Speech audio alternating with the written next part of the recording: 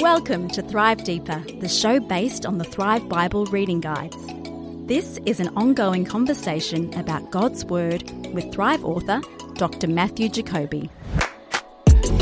Good morning, Matt. Morning, Stu. Good morning, listeners. Here we are on a well, nice... it may not be morning. No, well, when that's they're true. listening. So. No, that's true. It may not. Yeah. It may not be Just morning wherever good. you're listening. Good listeners to have you with us, listeners. Yeah, our listeners are good, both of them. Welcome back to Thrive Deeper. It's great to be with you. Great that you're joining us as we continue our read through the book of Ezekiel, the prophet Ezekiel. And Matt, we're going to be picking up where we left off last time with Ezekiel chapter 12, and we'll probably work our way through to chapter 20, I think, today. And for our listeners, just a reminder, Ezekiel is obviously one of the Old Testament prophets. He was a priest and a prophet during the Babylonian exile of the Israelites after Jerusalem was destroyed and the people were exiled into Babylon. Well, before as well as after. So there was a few stages here. So there was a first deportation before the city was exiled in 597. So we're working backwards because we're BC. That's right. And Ezekiel went into exile, and this is a period between 597 and 586 BC. So we're probably around it's about 591 or something around 590 when these things are happening. And so this is in the lead up to the final destruction back in Jerusalem. So Ezekiel's in exile and he's with the exiles. They're still, it's 5 years down the track from their exile. Of course, there were already some of the nobility were exiled already in 605. Yes. A number of years before again. And that's when Daniel went into exile. We're going to hear a bit more about Daniel. This is interesting because there's a reference to Daniel here.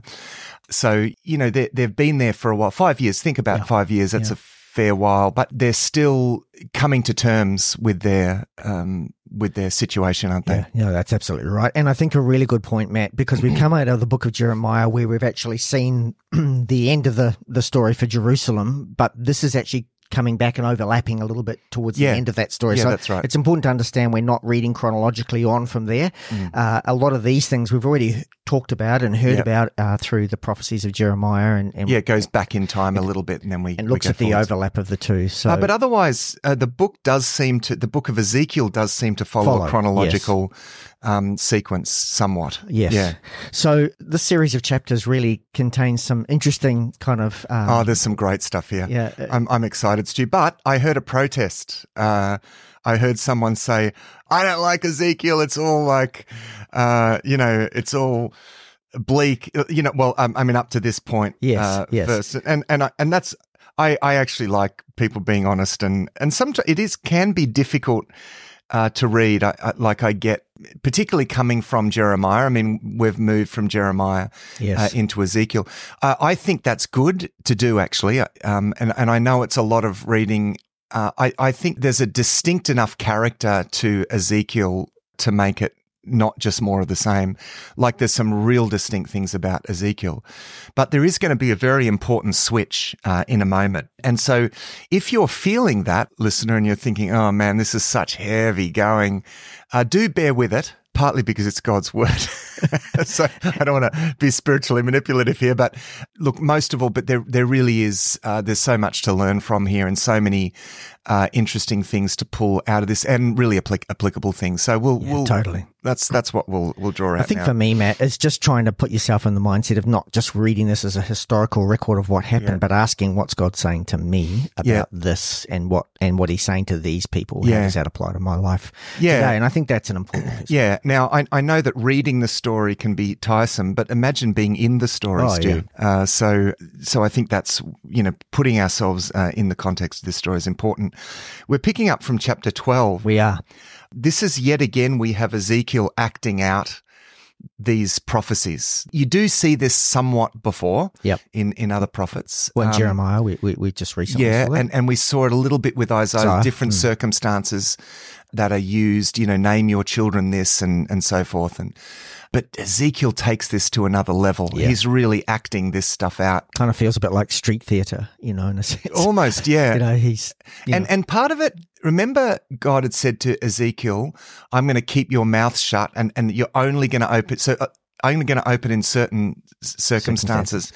So there's a lot of silent action here that has people leaning in, because at this point, I think you get this sense that God is really wanting the people to lean in now. They had, what the problem previously is they never listened. So now he has his prophet doing things silently. So you've really got to pay attention. So you've got to pay attention and lean in and ask, totally. So for example, he'll ask him to, he'll tell Ezekiel to do something, and then he'll say, and when they ask you, why are you doing this? Then say to them, right? So he's wanting them to lean into this, because of course the big problem previously is that God spoke through his prophets very freely and they didn't want to hear it. So you got to imagine, as we talk through this, a lot of silent action. So in chapter 12, he has Ezekiel pack his things, right? Yeah. You're going to pack your things.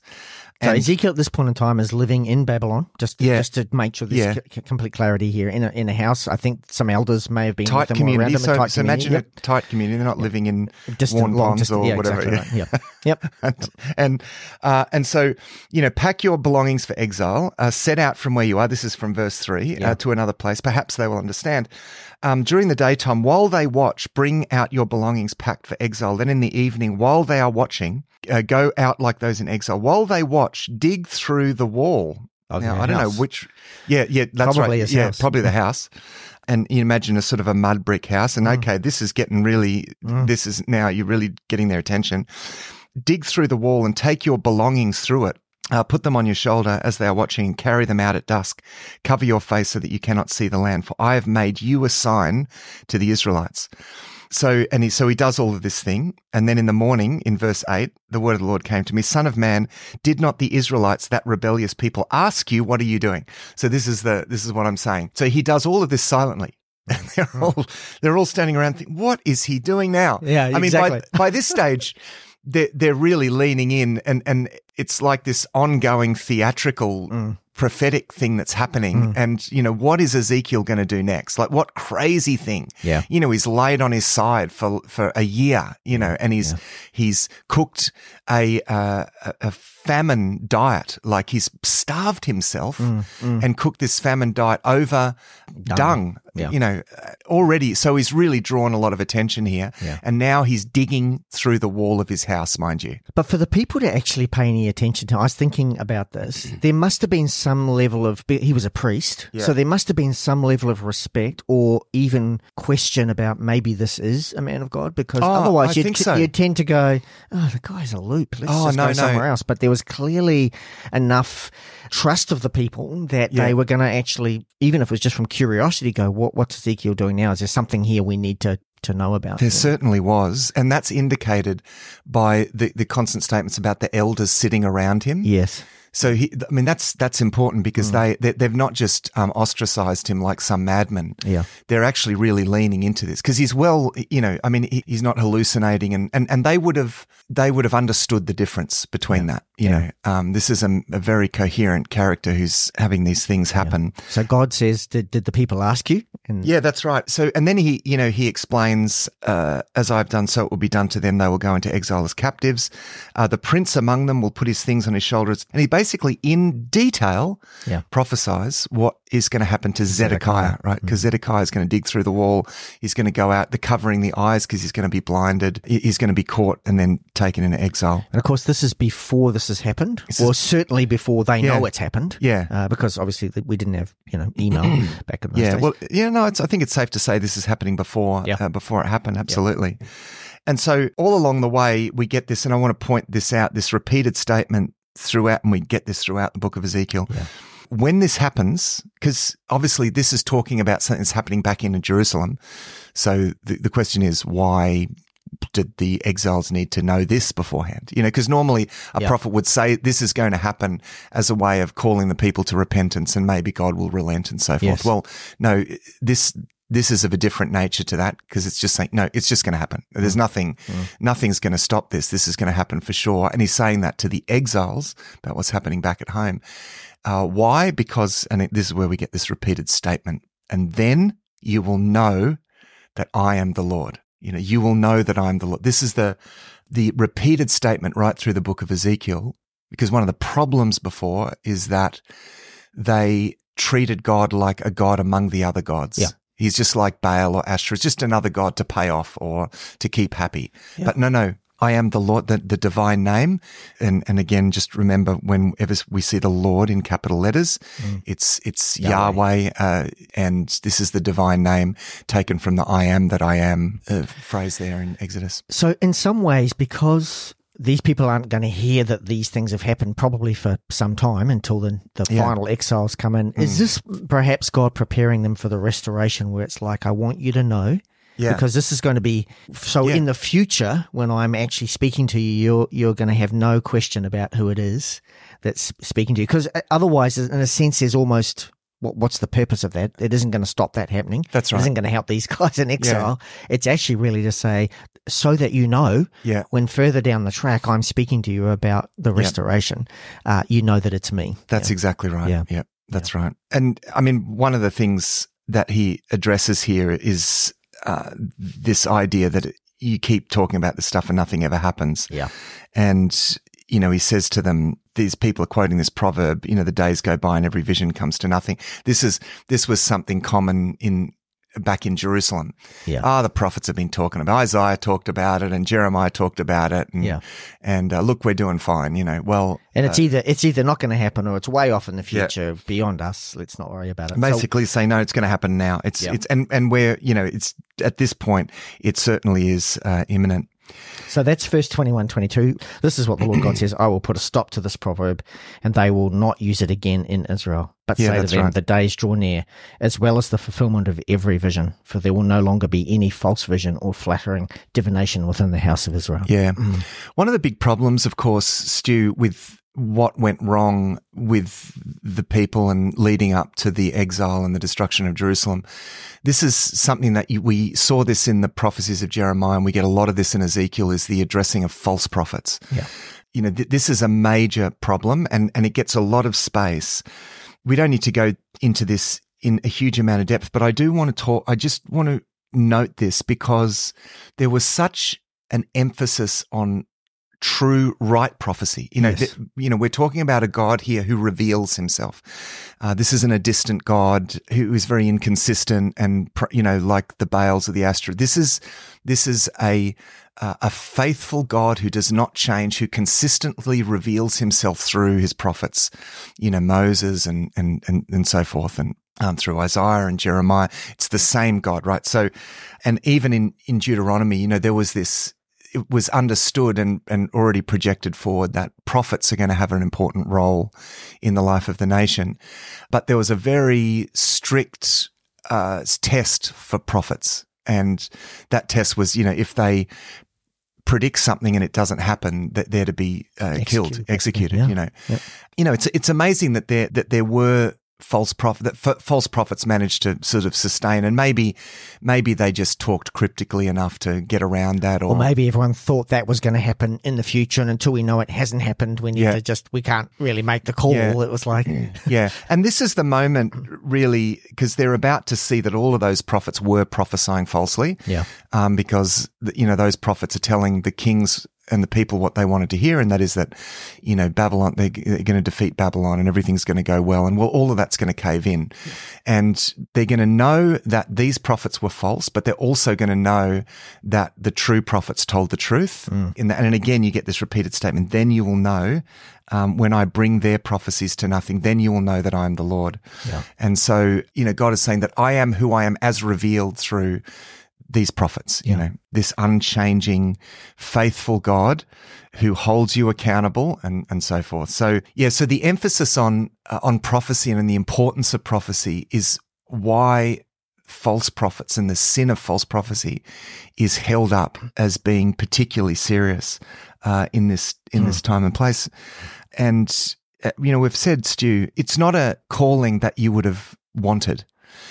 These prophets suffered terribly. I mean, Isaiah was a martyr. You know, Hosea has to marry this adulterous wife, and we looked at how much Jeremiah suffered. I mean, look what Ezekiel's going through. I mean, nearly starved to death over a year, and he's going through all of this stuff. This is probably ridiculed by some as well. You know, that's right. This guy, you're going against the grain here. Yeah, totally. So this is, and you know, I mean, it was in a sense the same with the apostles, the New Testament apostles who had this similar role of laying down this foundation for God's people moving forward, is that they all suffered terribly. It wasn't a role that they took on out of any selfish desire or agenda. So chapter 13 kind of covers these false prophets. Yeah. It's interesting. I love the description God gives here about whitewashing a wall, the whole concept of just trying to cover up stuff. We even use that phrase today, it's a bit of a whitewash, which is really interesting because it's like, no, that's not the truth of the matter. And God uses that example here through Ezekiel. So that's what the prophets did. Exactly, they whitewashed a wall, and he says to them, I'm going to tear down the wall that they whitewashed. Yeah. Because the paint's not going to hold anything up. Yeah, that's right. Exactly. So, and that's the sense that the true God upholds the words of his true prophets, and they come through, and they're going to see this now. And this accounts for the detail with which he's talking about these events, because they're going to have a whole lot of exiles. People are going to come into exile, and they are all going to report exactly that what he said came about, which, as you said, is going to give greater credence to the prophecies of hope that he's going to bring. Yeah. So this is, again, I just want to say, this is why it's good to bear with this stuff, because I know he's predicting the bad and bleak stuff here, but do note the detail. Yeah. And the impact of this is going to be very important for moving forwards. The other problem, of course, Stu, was the problem of idols. And I know we hear a lot about this, and perhaps we can tire of this endless, prophecies against the idolatry of the people. There's an interesting little twist here. I don't know if you noticed this, Stu, in chapter 14, where he, having addressed the problem of false prophecy, because they always, when the prophets prophesied the disaster, they always prophesied the reason for it, right? So he's talked about false prophets. Now he talks about idols. But he says, 14 verse 3, Son of man, these men have set up idols in their hearts. This is an interesting way that this is put now. And this is addressing the elders, some of the elders in reality. Yeah, that's right. That have come from Israel. That's right. And around Ezekiel. So these are the people that others are looking up to. Yeah. And so outwardly they're probably looking the part. Yeah. But God's kind of going. Yeah, so they haven't, idols were often quite expensive and large, and they hadn't been able to carry anything really with them into exile. Okay. Right. So they've left all their idols behind. And they're thinking, oh, well, we're okay. We haven't got idols. No, the idols are actually in your hearts. Now, this is an interesting turn because it gets to where Ezekiel's going to talk a lot about the heart. This is a characteristic. This is not a new thing. It's a characteristic of Deuteronomy. Deuteronomy, if you do a search on the word heart in the book of Deuteronomy, it's right through the book of Deuteronomy. Wow. Love the Lord with all your heart. These decrees and statutes you must observe with all your heart. It's so heart-centered. God isn't just looking for mindless, heartless religion here, just token religious practice. This is very relational. And this is what's one of the remarkable things about Deuteronomy and the law in Deuteronomy, is that it's not just a kind of token religious practice that's being commanded. God is he's after the hearts of his people. David was a man after God's own heart. And in the book of Ezekiel, we're going to see a lot of emphasis on the heart and God regenerating the heart. Right. I'm going to put my law in your hearts. The prophecies, and Ezekiel is going to bring some of the most remarkable prophecies about the coming of the Holy Spirit. Yeah. And he's going to talk about the transformation of their hearts, right? So this is going deeper here, but it's not new. It was there in the book of Deuteronomy. So he says, again in verse 4, when any of the Israelites set up idols in their hearts, down in verse 7, any of the Israelites, any foreigner residing, separates themselves from me and sets up idols in their hearts. In a number of places here, the problem is seen as a heart problem. Yeah.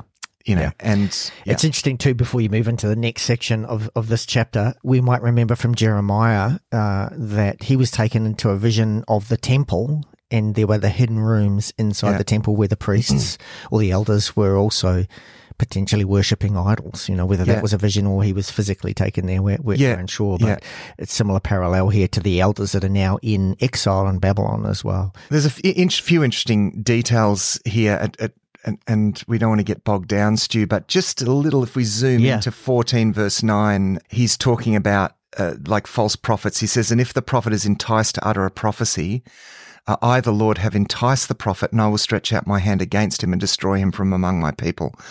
the clue to what this is talking about. So how would God entice someone into false prophecy?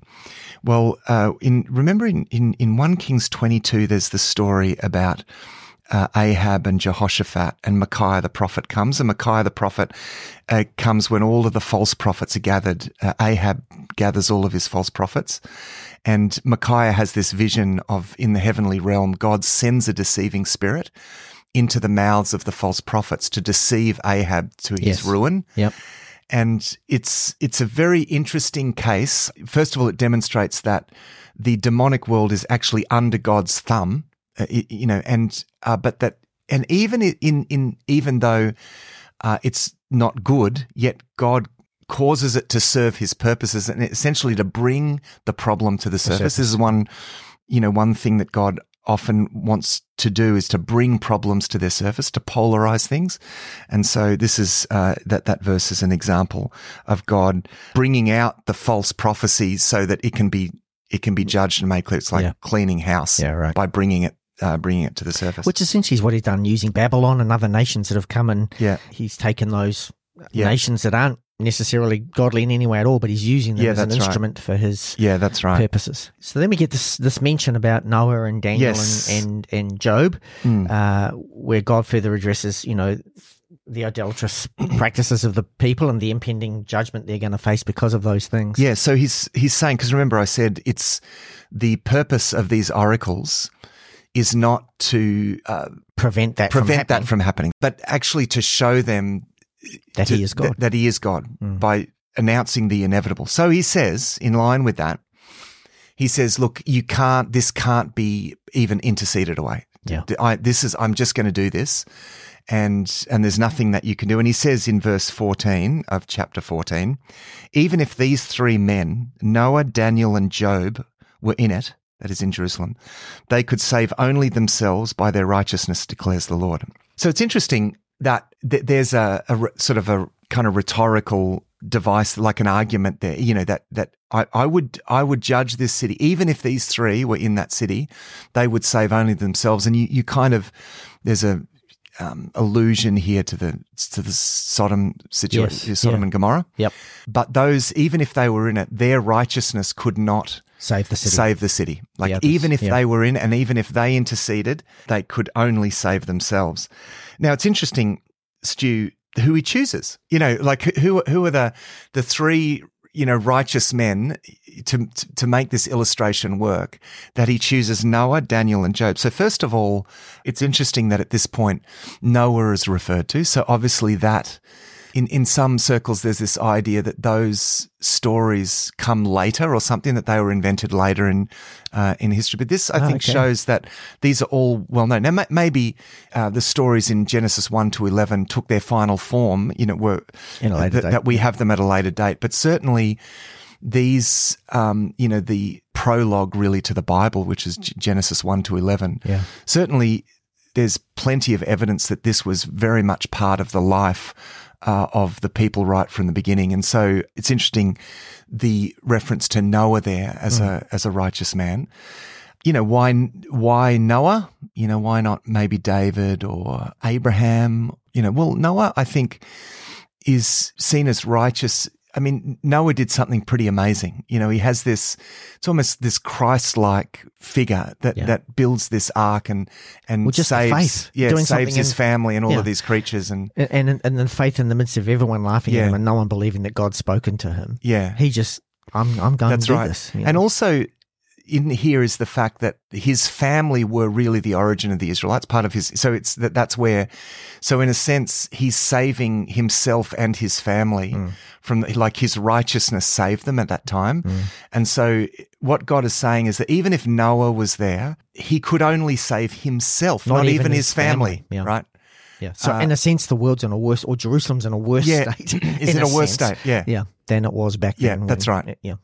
That's right. And then, I'd come back to Daniel, but Job is interesting, isn't it? Because this is the only other reference to Job. The book of Job sort of sits as part of wisdom literature, and you don't get any mention to Job. And some people think that, he's a fictional figure, but I would suggest from this that no, that this is a real person, Job, whose righteousness was renowned. Yeah. And possibly someone that was in, most probably in that pre-nation of Israel period, like a sort of Melchizedek or these shadowy figures that are out there that are worshippers of God, that are, they're out there.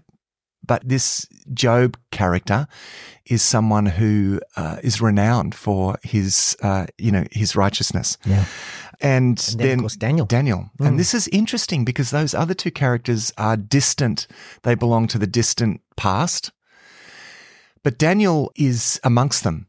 And, there are some people say, well, how could this be, how could this be Daniel? But we've got to remember that if Daniel, we're quite a number of years in here, 5 or 6 but years, that's right. Yep. Maybe even 7 or 8 years in to to Ezekiel's exile. But remember, Daniel, had been earlier than that, right? So, so there's a good 10 or 15 years here where Daniel's been doing his thing. Yeah. And you read we're going to look that's next. At the book of Daniel. I mean, he becomes quite renowned. He's the second most powerful man in Babylon at one stage. Yeah. So he's a man of renown, and it's through his righteousness as well.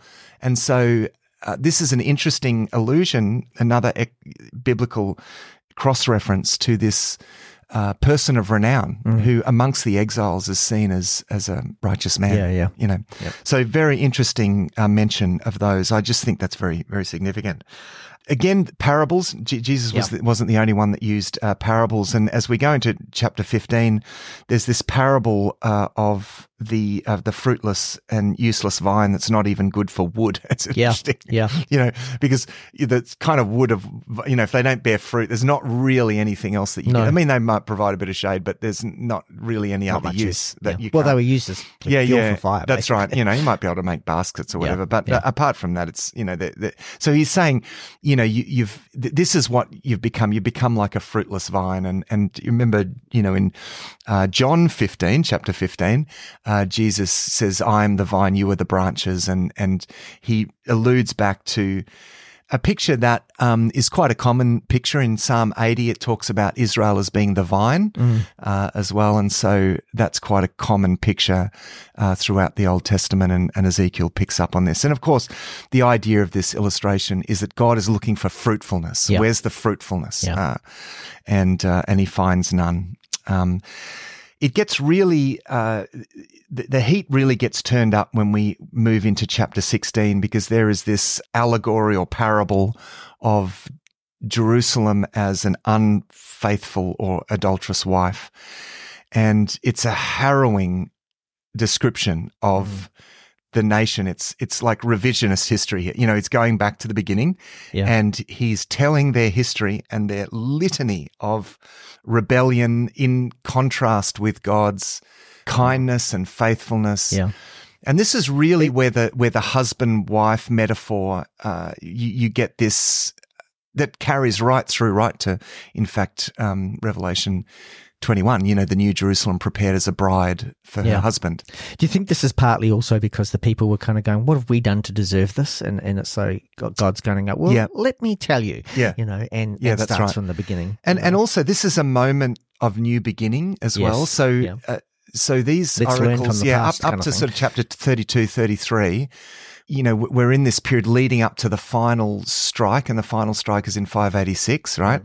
Yep. And the moment that happens, there's even, Ezekiel even says this, the moment that happens, there's going to be this switch that it's done, judgment's done now. From the moment that actually happens, there's this sense of turnaround. And you see that actually when that happens in Ezekiel's prophecy, you get this turnaround and you get these oracles of hope and oracles pointing towards the future. So this is a moment of we're closing off a period of history here. This is what Ezekiel's doing, and he's opening up a new chapter. And so he's retelling the whole history. Yes. Let's just recap now. This is how we got to where we are. And he's retelling the history, and it's a history of constant unfaithfulness on the part of God's people. And of course, there were moments, there were good moments through this, but those were the more the exception than the rule. Yeah, totally. And so he tells this history in this allegory, and even to the point where, he talks about, his wife becoming a prostitute and paying even others to sleep with her, and then even sacrificing her children. Yeah. So he's really getting, because of course they really hit the bottom of the barrel when they started worshipping Molech and sacrificing their children in the fire. And this becomes the bottom of the barrel described here in chapter 16, in terms of his wife sacrificing his children. It's such a sad, grievous picture that is presented here. Absolutely. Yet he says at the end, Stu, in verse 60, "Yet I will remember the covenant I made with you in the days of your youth." This is how it finishes, right? "And I will establish an everlasting covenant with you. Then you will remember your ways and be ashamed." When they realize how good God actually is, they'll look back and think, "Oh my goodness, we just got it so wrong." And it's interesting that you get this a bit in Ezekiel, this idea that you will, when I do this work and I restore you, and yes, there'll be joy, but you are also going to look back and be deeply, deeply ashamed of the things that you did. And it's an interesting thing that those two things coexist, this kind of grieving over sin alongside the joy of redemption. It's the two things together. Yeah. It's not like they ever were allowed to just forget about it. They were always to remember as a sort of antidote to falling back into that. And you see this in the festivals, the various festivals that they celebrated. Those festivals, like the Festival of Booths, where they would live in temporary shelters, and the Feast of Tabernacles, they would not only celebrate what God did, God's faithfulness, but it was also a celebration of their faithlessness during that period, right? So, in all of their festivals, there was this sense of grieving over their sin, but then rejoicing over salvation. Those two things together were always held in tension. Yeah. And I think that's a really interesting picture of biblical spirituality, because, even for us as Christians, yes, we rejoice in what Jesus did for us on the cross, but we also lament the sin that nailed him there. We rejoice that we're saved, but we lament that others are still lost. There's always this double-sided element in this age, right? Yeah. In this age, because we also need to remember that, so that we don't fall away and fall back into those things. Yeah. We need to continually be vigilant and wary. And so that's the idea of them looking back and being ashamed, because it sounds funny when you read, you're going to look back and you're going to be ashamed. It's like, oh, what? So we're just supposed to live in constant shame. No.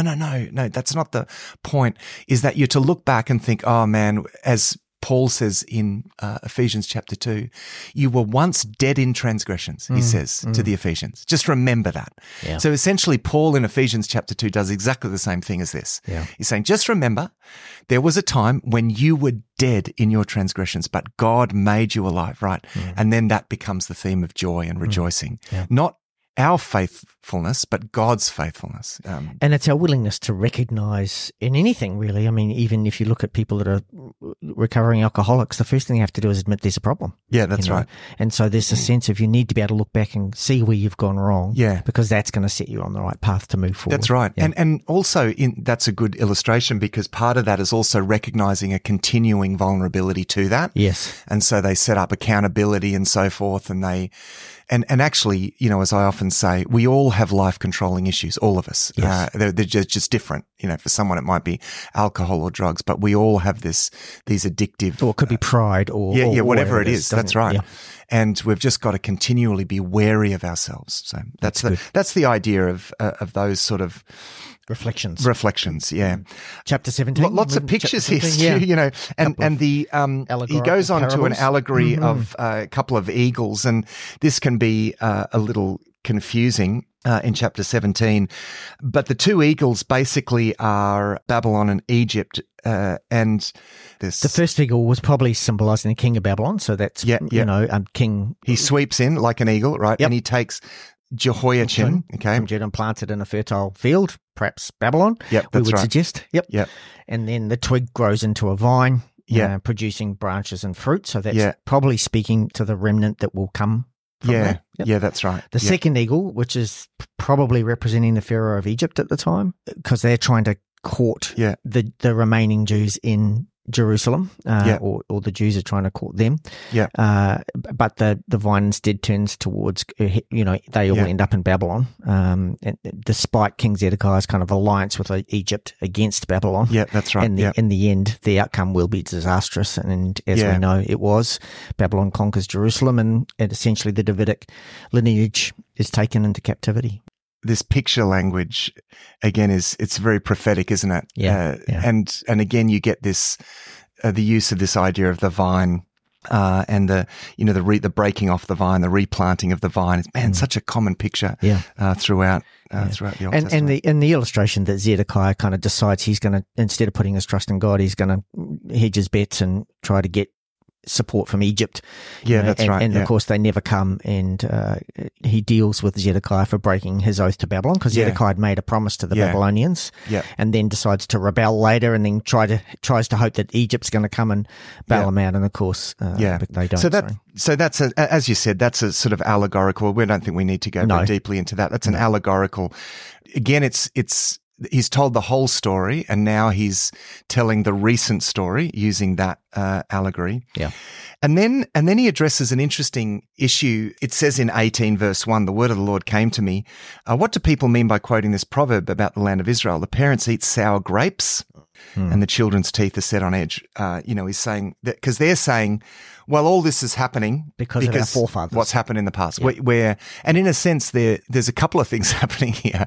It's they're abdicating responsibility, or we're suffering for the sins of our fathers. And particularly given we just read in chapter 16 where he's recounting all of the sins of the forefathers, and so they're going, so we're suffering this because of those guys. And it's interesting here because he's not denying that there are that they're suffering consequences. No, that's right. Of past actions. But what he's addressing here is this that God's punishing them for those. This idea that God's punishing them for the guilt of the past. But what he wants to underline is that they share that guilt. I mean, this is as we saw before, he talks about the idols in their hearts. Okay, you may not have brought idols, physical idols, but you've still got idols in your hearts. And so he clarifies this, saying, no, a person is only held guilty because of their own sins. I don't hold you guilty for this, but there is this acknowledgement, nevertheless, that there's these consequences flowing down. This is the Exodus 34 thing. The God talks about God visiting the sins of the fathers upon the children to the third and fourth generation, and that doesn't contradict this, that's right, because that's again talking about the consequences. Our human responsibility is such that our choices have multi-generational effect. That's the kind of authority that God gave us. And, as Romans 11:29 says, God's gifts and call are irrevocable. And so there's this sense that God empowers us with this level of influence, that our actions and choices can have multi-generational effect. And so there's a sense in which God allows the dominoes to fall multi-generationally, but that doesn't mean that the children are held guilty for the sins of the fathers. And this is another characteristic of Ezekiel, is that we see a lot of emphasis in Ezekiel's prophecies put on the response of the individual. Because what's happening here, big picture, Stu, is that, remember when we looked at Isaiah, there were all of those prophecies about the remnant? Yes. God is honing his people down to a remnant. And here we have a tiny remnant compared to Isaiah's time. Isaiah was still before the exile of the northern kingdom, right? And so that's, 10 tribes are off now. And now, Judah's left, and now hardly any of Judah is going to be left after this. And so you've got this small remnant. And now you get this emphasis on the choices of the individual. It's not just about the choices that your king makes. Each person is responsible for their own sin. The significance of this actually is that it's not only addressing this abdication of responsibility. We're suffering for the sins of our fathers. And it's not only is it addressing a complaint that God is unjust, it's also putting an emphasis on their individual responsibility, but also the opportunity for them, because, he says here that, if the father sins but the child, decides, no, I'm going to stop this pattern, and then he will not be held accountable. God will forgive and break the pattern. Yeah. And that's important in this context because that's the opportunity that they have. Yeah. They have the opportunity to break the pattern of multi-generational sin. Mm-hmm. So having used that allegory of the unfaithful wife in chapter 16 and this litany of sins that's flowing down from the past, he's emphasizing here in chapter 18. Here's the opportunity you have. Here's the opportunity. Break the pattern. Cycle. Yeah. Break the pattern. Yeah. And it's interesting, he goes to 3 generations as well. So coming back to that scripture, he actually goes to 3 generations specifically to deal or to speak to that probably. Yeah. And he does it with someone righteous, the son rather than the grandson or the father, and then flips it the other way and goes, that's if right. the father isn't, the son isn't, but the grandson is. Yeah, so really dealing with this from every possible angle so that there could be no suggestion that there's nothing I can do, I might as well just carry on because it's my father or my grandfather. It's like, no, you can be the person who breaks the cycle. That's right. Because if they're thinking it's all just fate and we're just suffering for the sins and there's nothing we can do, then there's no impetus to actually turn this around. But he's actually really highlighting this opportunity that they have to break a pattern. And the pattern did break, Stu. It really, during this time of exile, this becomes a circuit breaker. And they come back, and there are problems in the post-exilic period. But they do come back quite a different people. There's something really happens here that's significant. And probably the fact that they've realized that the Lord is their God, because of Ezekiel's and lots of other things happening, obviously, but they've seen everything that Ezekiel has said come to pass. And it's like, okay, we need to trust our God. And, interesting in line with what I said about the importance of prophecy, it's during the exile that they become a people of the word. Yeah. They really become a people of the word. This is when the books from, Joshua right through to 2 Kings are compiled during this period. Right. They're drawing together the oracles of the prophets like Isaiah and so forth are being drawn together here as well. And they would have had the oracles of Jeremiah as well. And so they're really taking this seriously. This is when they become the people of the book or books, so to speak, during this period. Verse 23, just to dip into chapter 18, he says, "Do I take pleasure in the death of the wicked, declares the sovereign Lord. Rather, I am pleased when they turn from their wicked ways and live." He points out here, I'm not just sitting back, waiting for gleefully for opportunities to judge people. No, and this is the whole point of all of these prophets that have suffered so terribly, right? Yeah. What we might ask, why would God do that to a Jeremiah and an Isaiah and an Ezekiel? Why didn't Isaiah just flee during Manasseh's time? Why does he have to keep prophesying? And eventually, as we know, Isaiah was martyred during Manasseh's time, according to tradition. And we know what Jeremiah suffered. We know what Ezekiel suffered. Why? Why would God let his prophets suffer? Well, because he wanted to reach his people. Yes. And ultimately, we see in Christ the ultimate lengths that God would go to reach his people. Yeah. And so this is a God that is very much desirous of salvation. Yeah. And I discipline you so that you come back in a sense, not just because for the sake of discipline. Yeah. So down in verse 30, he says, "Repent, turn away from all your offenses, then sin will not be your downfall. Rid yourself of all the offenses you have committed and get a new heart and a new spirit." There it is. Yeah. Because he's going to announce this, get a new heart and a new spirit. "For I take no pleasure in anyone's death." That's right. Verse 32. Yeah, that's right. Absolutely. Yeah. It switches in verse 19. There's this lament poem about these lions here, these lions and these lion cubs. Yep. Significance of that is in the prophecy over Judah, the person Judah, who became the tribe of Judah, back in Genesis 49. It talks about him being a lion. If you heard the statement, the Lion of Judah. Yes. And so the imagery of the lions there, Judah is these lion cubs. That's the connection. There's a connection there with that imagery. But this is a lament that is sung. And in fact, it says at the end, this is a lament and it's to be used as a lament. So they are, in a sense, a lament, in this case, it's something that you sing at a funeral. Yes.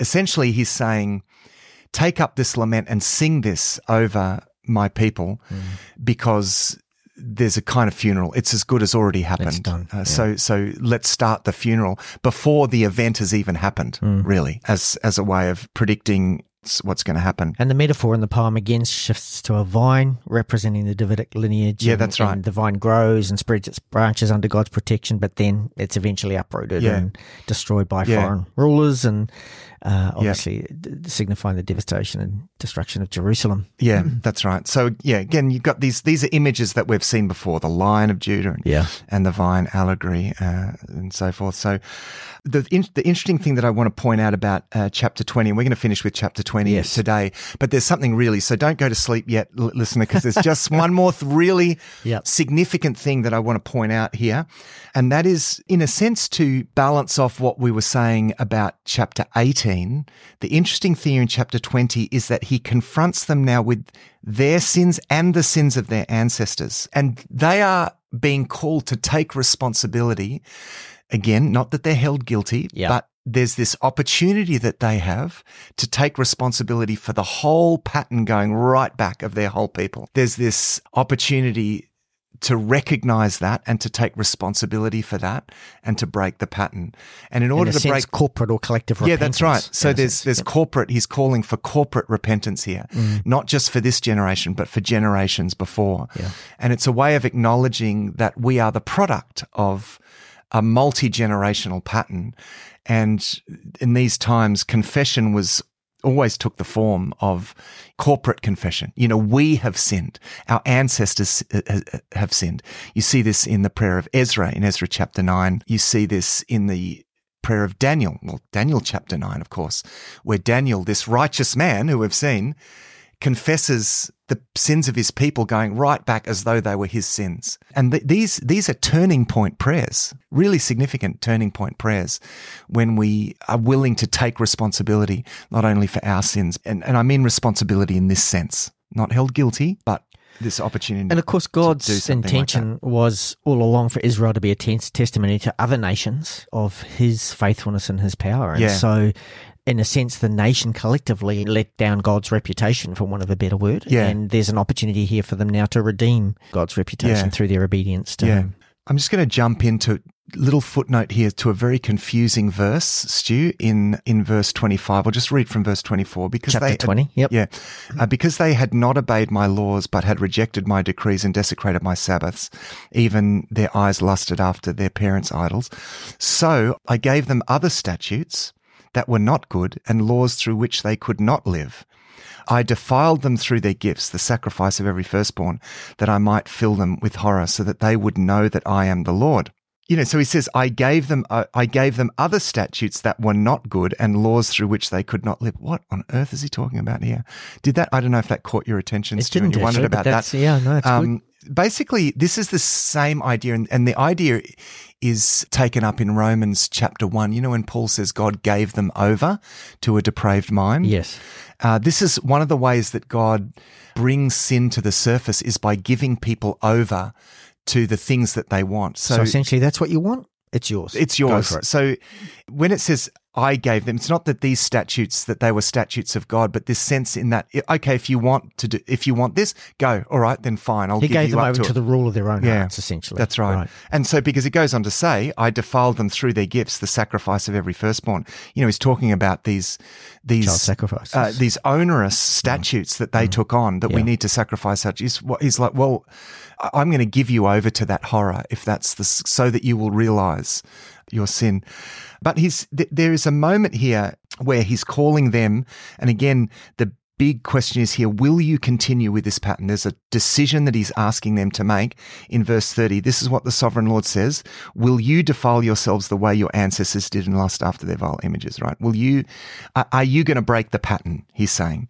And he goes on to say, am I to let you inquire of me, you Israelites? As surely as I live, declares the Lord. When you offer your gifts, the sacrifice of your children in the fire, and you continue to defile yourselves as you do to this day, am I to let you inquire? I'm going to give you the silent treat. I'm going to be silent as long as you do that. Yeah.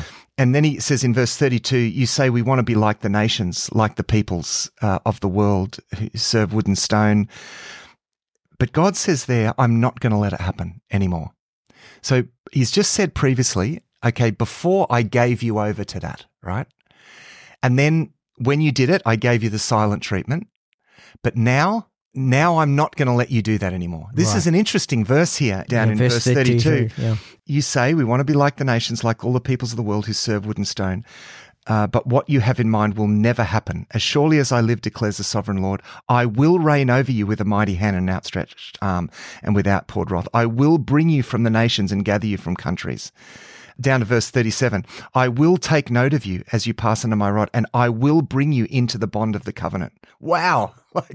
He's saying, I'm not going to, that now is, I let you run off with those things, right? I left you to your sins. I gave you over, as Paul says, to your sins, but now I'm going to bring you back.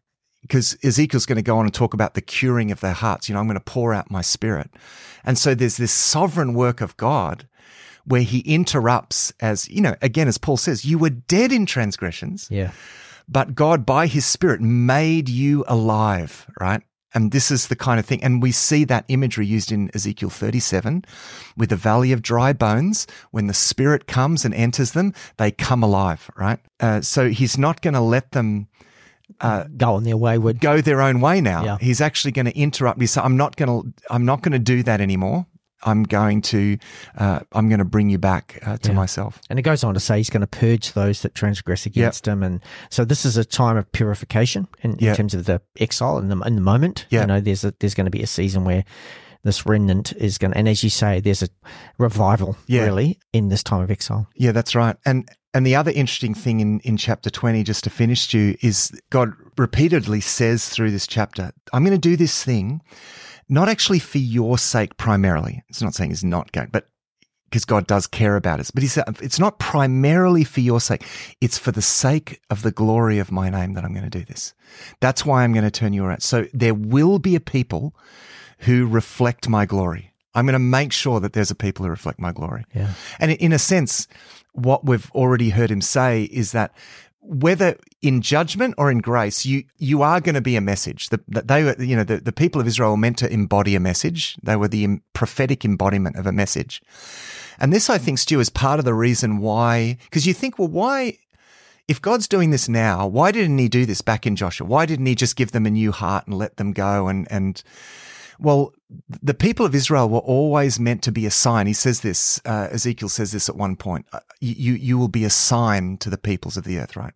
So in the same way as, Ezekiel was a prophetic sign in the things that he did, actually the calling of the nation of Israel is to embody a revelation about God and so their history as a nation was meant to actually be prophetic. This is why we read this, Stu.